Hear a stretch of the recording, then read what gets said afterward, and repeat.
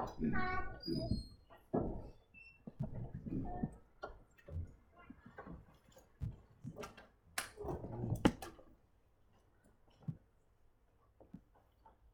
you, brother. Amen.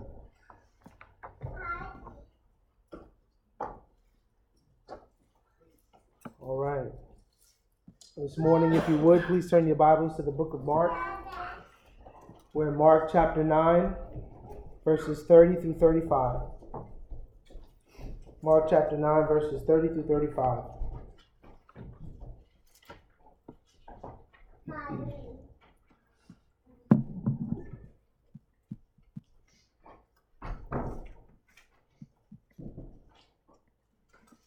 All right.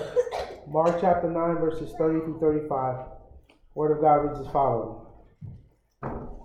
They went on from there and passed through Galilee, and he did not want anyone to know. For he was teaching his disciples, saying to them, the Son of Man is going to be the Son of Man is going to be delivered into the hands of men, and they will kill him. And when he is killed, after 3 days he will rise. But they did not understand the saying, and were afraid to ask him. And they came to Capernaum, and when he was in the house, he asked them, what were you discussing on the way? But they kept silent. For on the way they had agreed with one another about who was the greatest. And he sat down and called the 12 and said to them, if anyone would be first, he would be last of all and servant of all. Let's pray. Holy Father, we thank you for the reading of your word. We thank you that your word is blessed. We ask, God, that you would teach us this truth. Lord, help us to remember that all we do is for your own glory. And help us to live our lives for your sake. In your name we pray. Amen. If you've been following us the past few weeks, we've been going through I Am a Church Member by Tom Rainer. The first week we talked about what it means to be a functioning church member. Last week we talked about what it means to be a unifying church member. And this week, chapter 3, we're going to take a look at what it means to not let the church be about you. Amen. He says in chapter 3, I will not let my preferences, I will not let my church be about my preferences. And so in Mark chapter 9, we see this idea here where Jesus is just revealed himself, the Mount of Transfiguration, to a couple of his disciples. You see in verse 2 of chapter 9, Peter, James, and John were led to a high mountain by themselves. And the second person of the Trinity, right in front of their eyes, transfigures, and they see the glory of the Lord Jesus Christ. And it says, verse 12, and he said to them, Elijah does come first to restore all things, and now it is written, the Son of Man, that he should suffer many things and be treated with contempt. But I tell you, Elijah has come, and they did to him whatever they pleased, as it is written of him. Jesus goes on from there, healing a young boy who had an unclean spirit. And in our passage of reading this morning, again, Jesus tells them that he's going to be put to death. Now, this is their best friend. This is their Lord and Savior. This is the one who said to each of them, follow me. And immediately they followed him. And you would think that when a friend shares something with you that is troubling to him, and he wants to warn his friends, and he says, look, guys, disciples, I'm going to be put to death soon. My time has come. You would think that they would say, Lord, please help us understand this because the dots aren't connecting. But we see in our text this morning that that isn't what the disciples were talking about. From the point that Jesus said that he was going to have to be killed by men, It says in verse 33, and they came to Capernaum. So they were traveling toward Capernaum, and they get there. And Jesus asked them, what were you discussing on the way to Capernaum? They weren't going to tell him, but they had a debate. Many of you love debates. I love them too. But they had a debate amongst themselves. And the debate was, what? Our text says, who would be the greatest? So they want to know who is going to be up there with the big shots. Not the Son of Man who is to be crucified, which is unfathomable, right? This is the Son of Man. This is the Son of God, and he's going to be crucified. They don't set their minds to inquire about that, but they set their minds to inquire about who's going to be the greatest in the kingdom. What were you discussing on the way, verse 33? But they kept silent. The shame, the guilt maybe. For on the way they had argued with one another about who was the greatest. So it wasn't even just debating, right? Because we think when we're debating with one another, we're arguing. There's debate, and then there's arguing, and then there's fighting, right? That's when you go, dag, somewhere along the line we just missed it, right? But there's debating, there's arguing. And so they were kind of pushing each other and maybe bumping. Hey, no, I'm going to be the greatest. Don't you know? You remember James. James and John are brothers, and they're the son of Zebedee. So maybe they're starting to get into it and starting to wield their force around and say, we're the sons of Zebedee. If anyone deserves to be on top, it should be us. And Peter's like, no, I'm Peter. You don't understand. I'm the one that's going to be on top. And back and forth, this clash of personalities, especially among men, right? This pushing and kicking and whatever goes on. And all the while, Jesus is telling them, you missed it. You don't understand. And so they argued about who's going to be the greatest. And what does Jesus do? He sits down and calls the 12, and he says to them, if anyone would be first, he must be last of all and servant of all. And so we see in our text that Jesus is wanting to teach his disciples about what it means to be a servant, what it means to be a slave. And that's what we've been called to, brothers and sisters. We've been called to be slaves for Christ. We've been called to be owners of another and not of ourselves. Therefore, the one who owns us is the one who determines what it is he would have us to do. And as obedient slaves, we say, yes, Lord, whatever it is you have me to do, I will do for your sake. But here the disciples make it about themselves. They forget that in order to be great in the kingdom of God, you must be the least in the kingdom of God. In order for your life to bring glory to God, you must die to your life so that Christ's life may be exalted in you. And unfortunately, in far too many churches, among far too many professing Christians, it isn't about Christ being exalted. It's about self being exalted. It's about what and how and when can I finally make a name for myself so people recognize who I am. And that's not Christianity.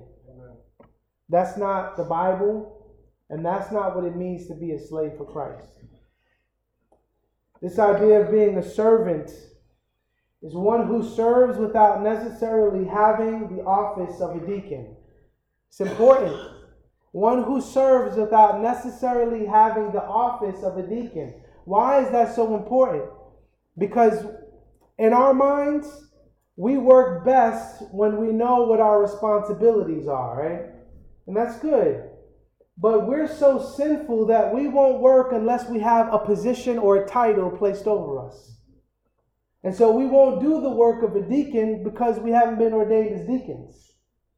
We won't do the work of the ministry because we're not pastors, because we're not elders, because we're not Bible students, or whatever the case may be. But a servant is a servant whether everyone knows or no one knows, because God knows. So everyone in this church, if you're a Christian, has been called to one ministry and one ministry primarily, and that is the ministry of a slave, the ministry of a servant. Now, we're servants to Jesus, we're servants to our God, but we're also servants to one another.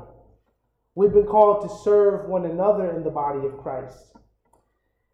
So a servant is one who serves without necessarily having the office of a deacon. Well, the disciples had the office. They were apostles. They were teachers. They were ordained and set apart for the teaching ministry in the church. But Jesus is telling his disciples, I'm setting the example for you of what a servant looks like.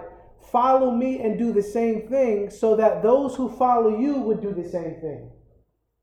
Notice Jesus, when he came from heaven to earth, didn't come from heaven to earth and sit on the throne.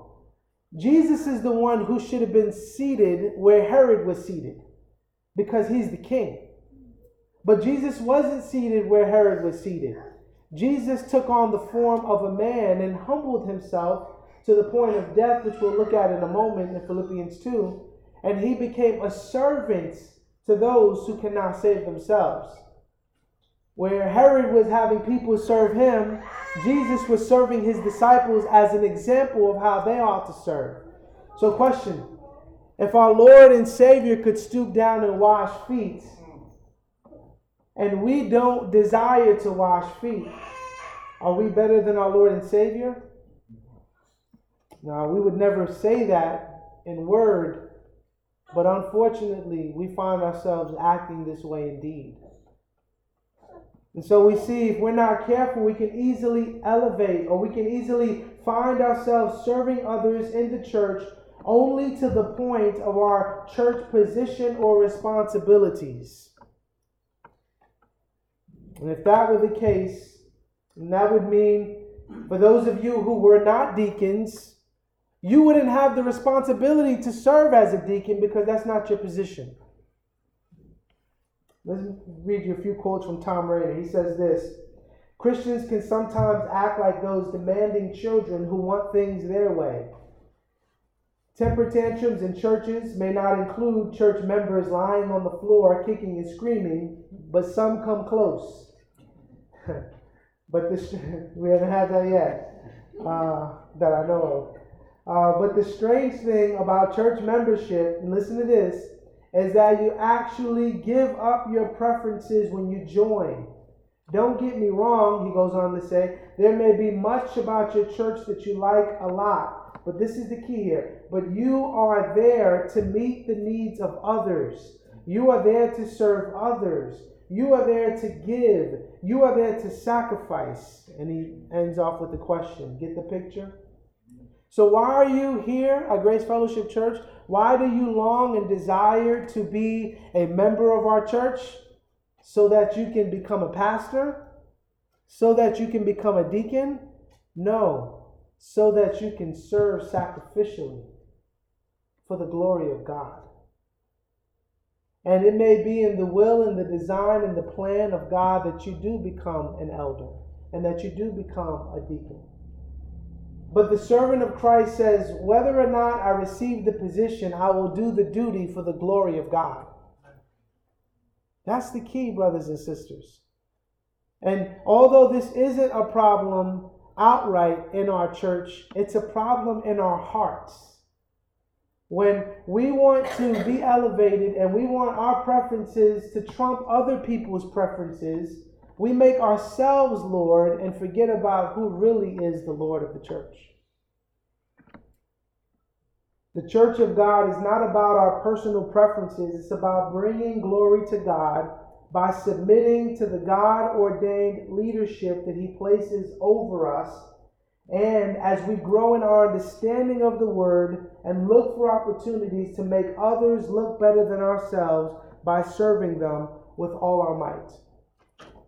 You see, when we come into the household of God, we are not to be thinking, how can I make myself look better? We need to be thinking, how can I serve my brother and sister so that they are more exalted than I am? Think about that. Because if we all thought that way, then none of us would be thinking puffed up, right? And this is something that we always need to check our hearts about in the house of God. Why am I here? I'm here to bring glory to God in esteeming my brother and sister higher than myself. And this brings glory to Christ. He goes on to say, Tom Rainer in his book, as a church member, my motivation should not be to get my preferences to the top of the list. I am supposed to be last, not first. I am supposed to be a servant instead of seeking to be served.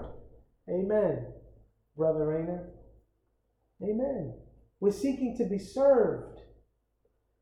The only thing that comes to mind about this initially is we remember when we had our church sign out there. For those of you who don't know, that logo out there was designed by our Brother Ben, the Grace Fellowship logo. Brother Ben is the one who designed that. And he had different ideas and different formats. Brothers and sisters, I tell you, if we didn't nip it in the bud, there would have been a church split over that sign.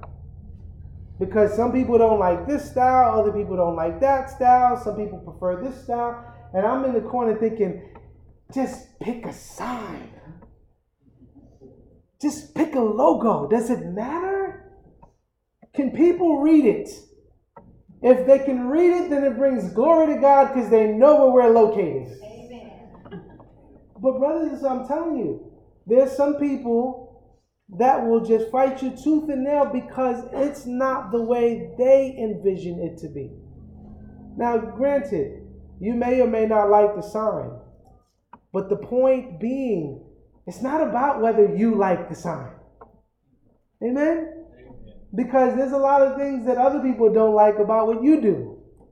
But at the end of the day, can we honestly say that with all our might, we've done our best for the glory of Christ? And if so, hallelujah. This idea of being a servant and humbling ourselves and holding our tongue and praising God is something that we do not like by nature because we are fallen. This word servant, to show you how important it is in the New Testament, in the New Testament.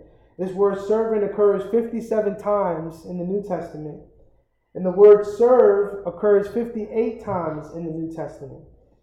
So it's as if God is continually reminding us by His Holy Spirit, serve. Serve. Serve, servant. Put your hand to the plow and serve, servant, which goes back to our first two messages. Being a functioning church member.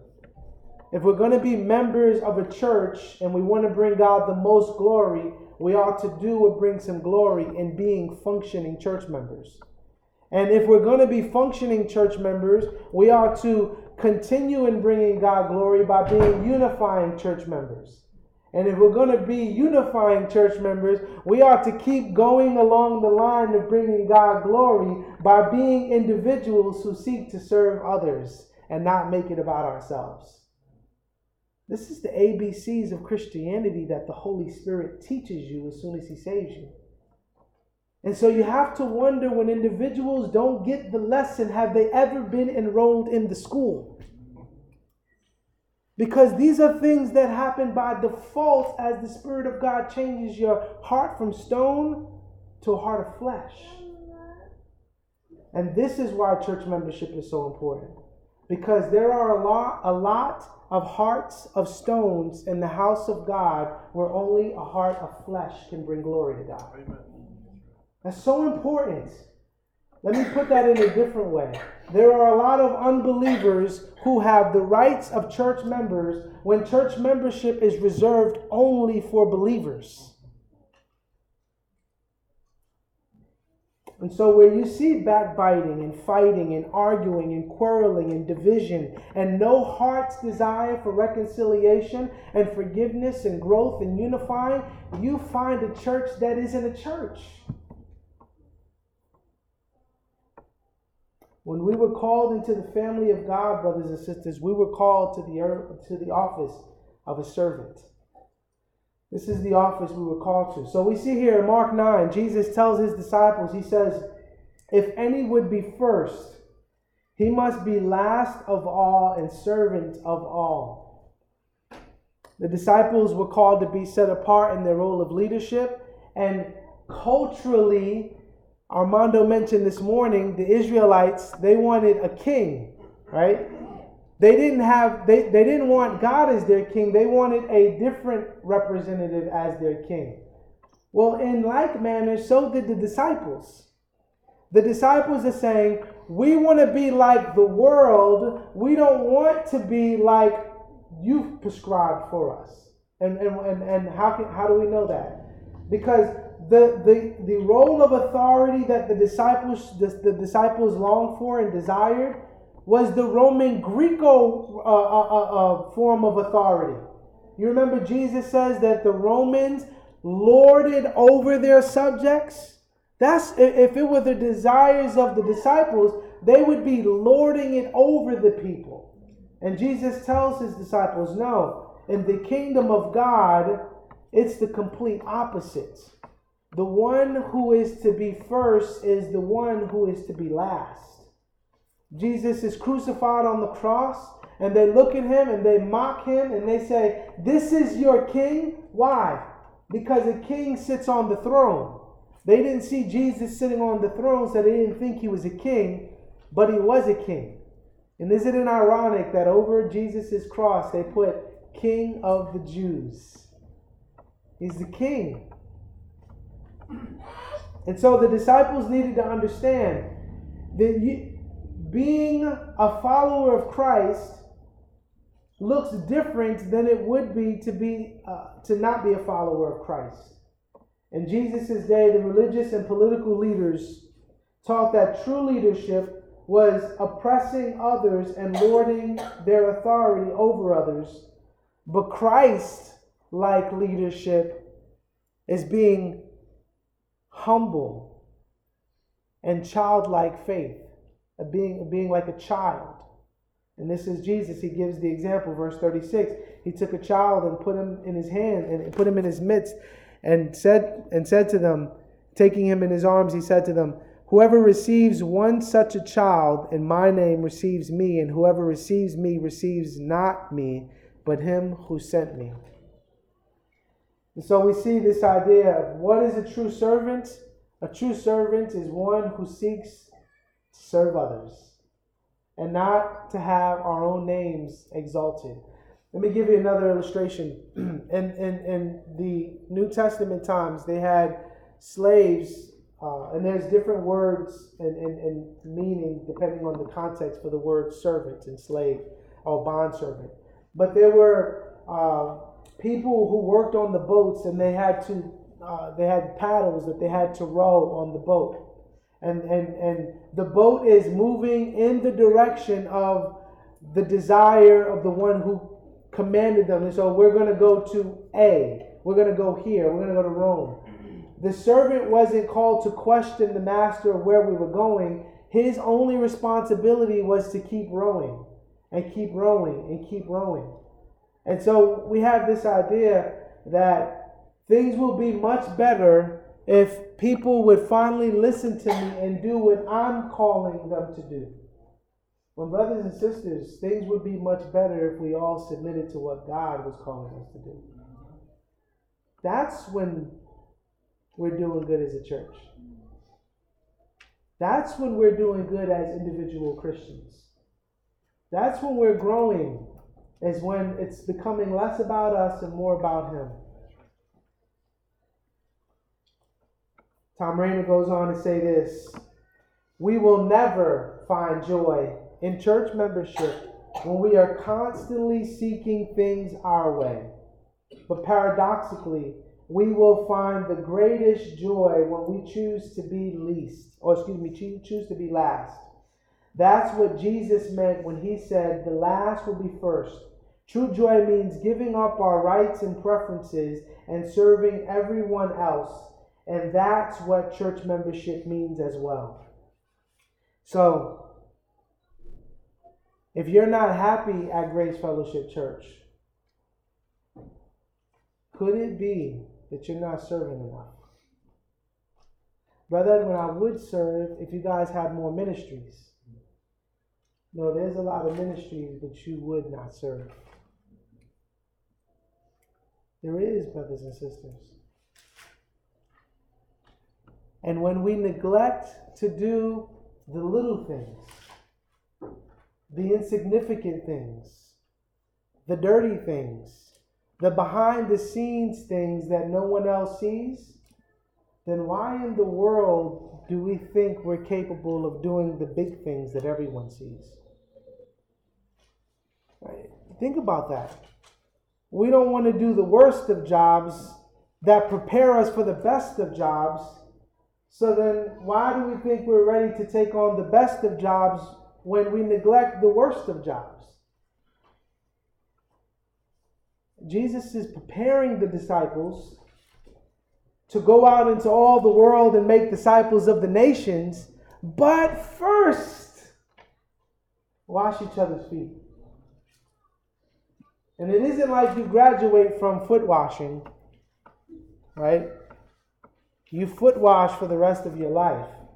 So that when you get to the desired place that you wanted to be in God, you're still nothing but a servant.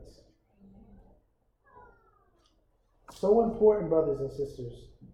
In the book of Acts, Paul is speaking to the church and he's weeping for them his last days. And he says, there are people who are going to come in after I leave and they're like wolves.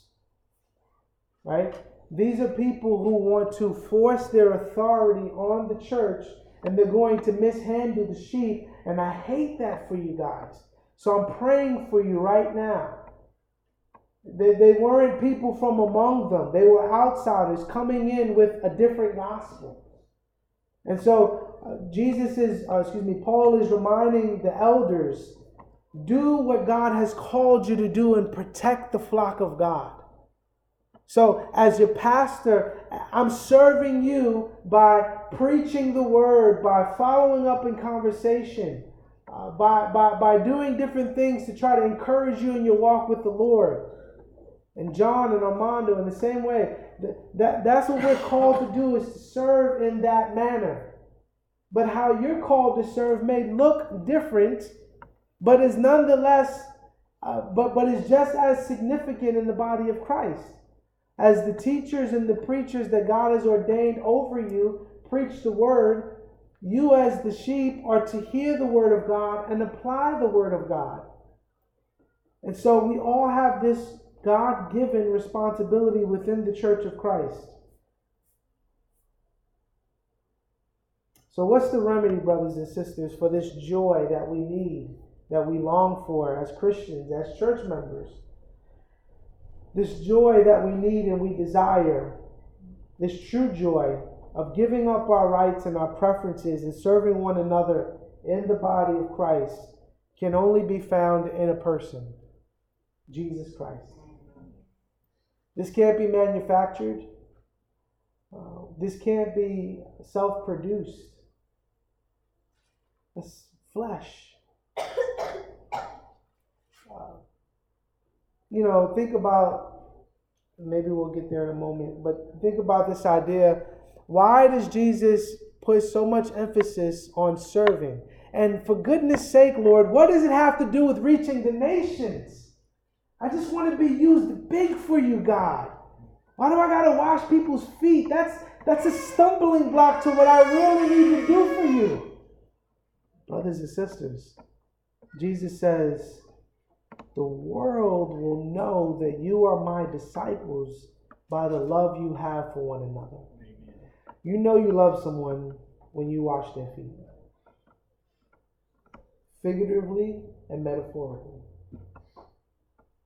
Right? You don't get down and scrub your enemy's feet. But you would give your life for a brother and a sister. And what a testimony that is to the watching world. Your neighbor knows that you don't have much money. Your neighbor knows that you don't have much to give. And yet they see you giving sacrificially to another brother or sister. Why in the world would you do that? The Great Commission. Right there. Now you can proclaim the gospel in your act of service for the benefit of someone else. Well, let me explain to you why I do what I do.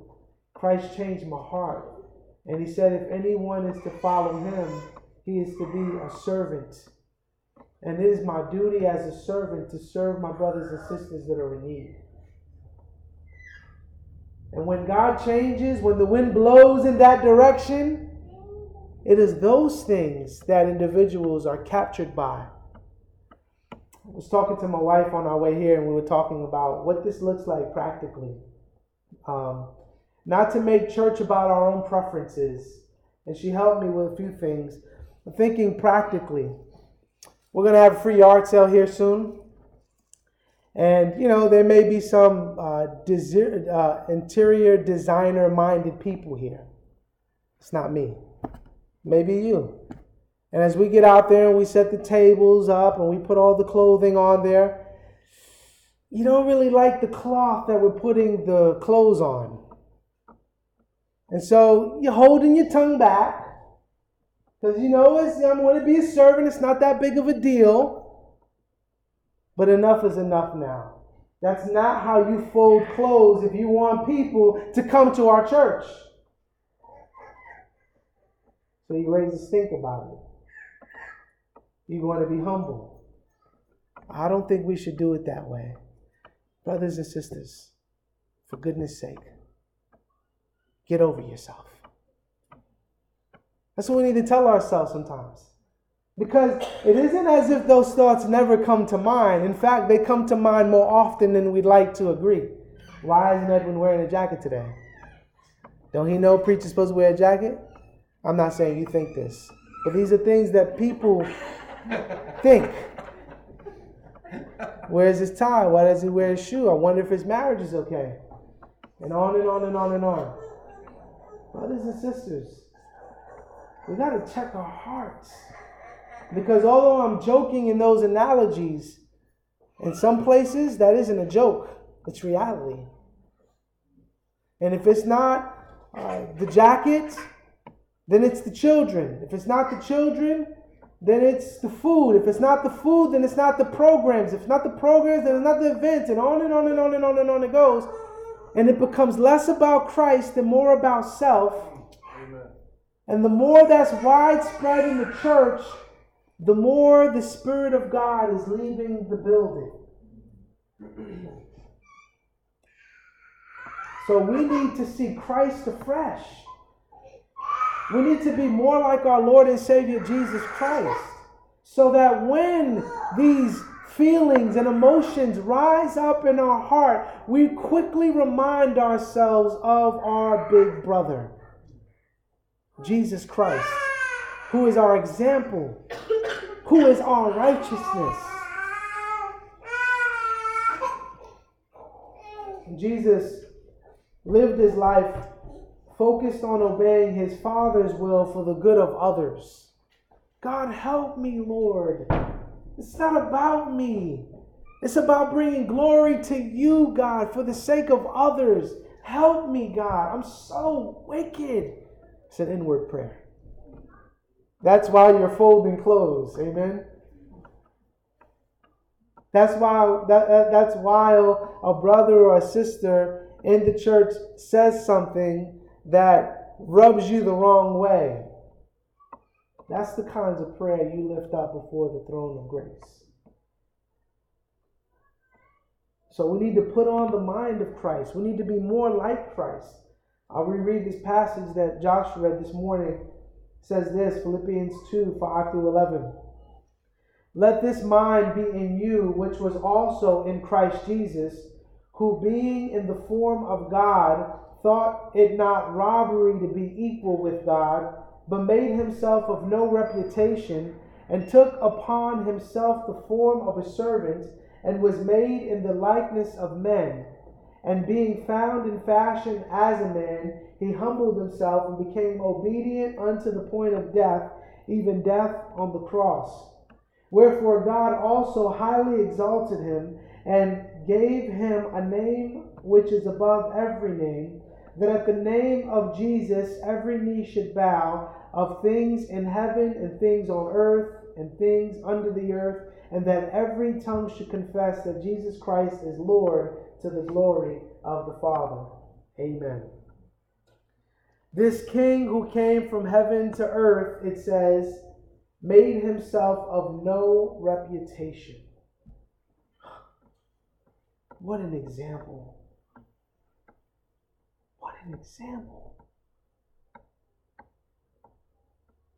By taking on the form of what? A prince? By taking on the form of a servant. It goes on to say that this King from heaven came to earth and humbled himself and became obedient to the point of death. And what form of death? The most humiliating form of death, text says, death on the cross. So brothers and sisters, when it comes to our preferences in the church, that died when Christ died on our stead. That's connected to the old man. And we need to, as Colossians says, put off the old man and put on the new man. So not if, but when these thoughts arise in our hearts of wanting to have our way, when we think the church is more like Burger King than it is the church of God, right? Want it our way instead of his way. We need to repent. Now, that doesn't mean we can't have conversations with brothers and sisters. Why'd you do that? I didn't really understand. I would have done it this way. But at some point, we need to put it to an end and say, you know what? Cool. That's fine with me. That's all right. Because at the end of the day, we're not fighting one another. We're co-laborers with one another. Right? We think of the verse in Ephesians 6 as doing warfare. We think of that as sometimes being our brothers and sisters. So when we're offended, we want to put on the boxing gloves and do war. Brothers and sisters, we're not at war with each other. We're all adopted children of God if Christ is our Lord and Savior. There's one Father, one Lord. So let's serve him. And maybe people recognize you as being the one that God used when it was really you by means of a brother that wasn't recognized. At the end of the day, in our minds and in our hearts, the question needs to be, not I, but Christ who lives in me. Christ was exalted. That's all that matters. Christ's name was elevated. That's all that matters. Christ's name is reigning high, and his name is being proclaimed greater as a result of God using my brother or my sister. That's all that matters. And when that kind of thinking is widespread in the church, brothers and sisters, God will use his church to save his people. So Rainer, and God is so big and so amazing that even when his church is in sin, he uses her to save his people. God is not dependent on you or me or any of us. If something happens to me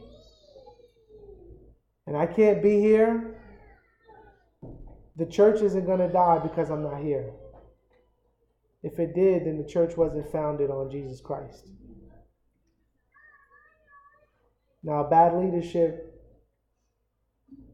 shows its effect on the church. I'm not saying it doesn't. John can't be here, or Armando can't be here, or Jerry can't be here, if you can't be here, doesn't mean Christ isn't going to make a name for himself through the church. But while you're here, will you do all that you can for the glory of God? Will you be a functioning church member? Will you be a unifying church member? Will you be a church member that settles it in his mind once and for all that it's not about you, but it's about him? And if so, Christ will not only do a great work in you, but he'll do a great work in this little building on the corner of Bonifay, Florida. Let me read you this closing third pledge of Thom Rainer at the end of this chapter. He says this: third pledge, I am a church member. And I pray this is our prayer. I will not let my church be about my preferences and desires. That is self-serving. I am a member in this church to serve others and to serve Christ. My Savior went to a cross for me. I can deal with any inconveniences and matters that just aren't my preferences or style. So in closing, as we prepare our hearts to take the Lord's Supper, will you be a church member that puts your preferences and desires to the side for the good of your brother and sister at this church? Or will you be a church member that is insistent in having things done your way, even if it's not God's way? How you answer that question and how you live out your faith in this area will determine the future of our church and your walk with the Lord. Let's close in a word of prayer, and we're going to have a song that Brother Evan will lead us in. You can come up now, Evan. Have Brother Evan lead us in a song. We'll pray, and I'm going to ask, I forget who I wrote down to come up, but I'm going to ask Brother Jerry and Brother Ralph, can you come up as well, please, to partake in the Lord's Supper? And we'll have that after our song. Let's pray. Holy God, we are so weak. Lord, our hearts are an idol factory. Please forgive us all, God. We thank you, Lord, that your blood covers even these sins. The sins of the heart, Lord, that we have deep inside of us. Sins of the mind, sins of the actions, Lord.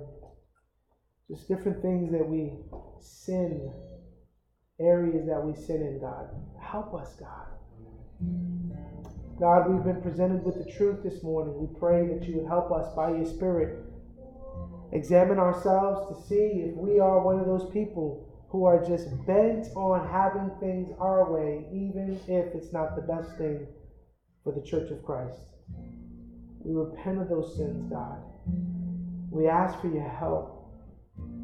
Help us, Lord, to know what your word says, and help us to do it for your glory.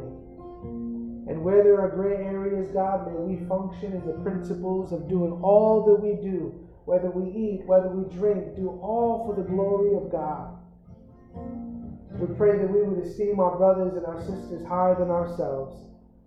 We pray, God, that if we were to be the greatest in the kingdom, that we would be the least in the kingdom. We ask, God, that you would produce this life-giving fruit in our lives, so that as unbelievers watch us, they see that we have truly been born from above.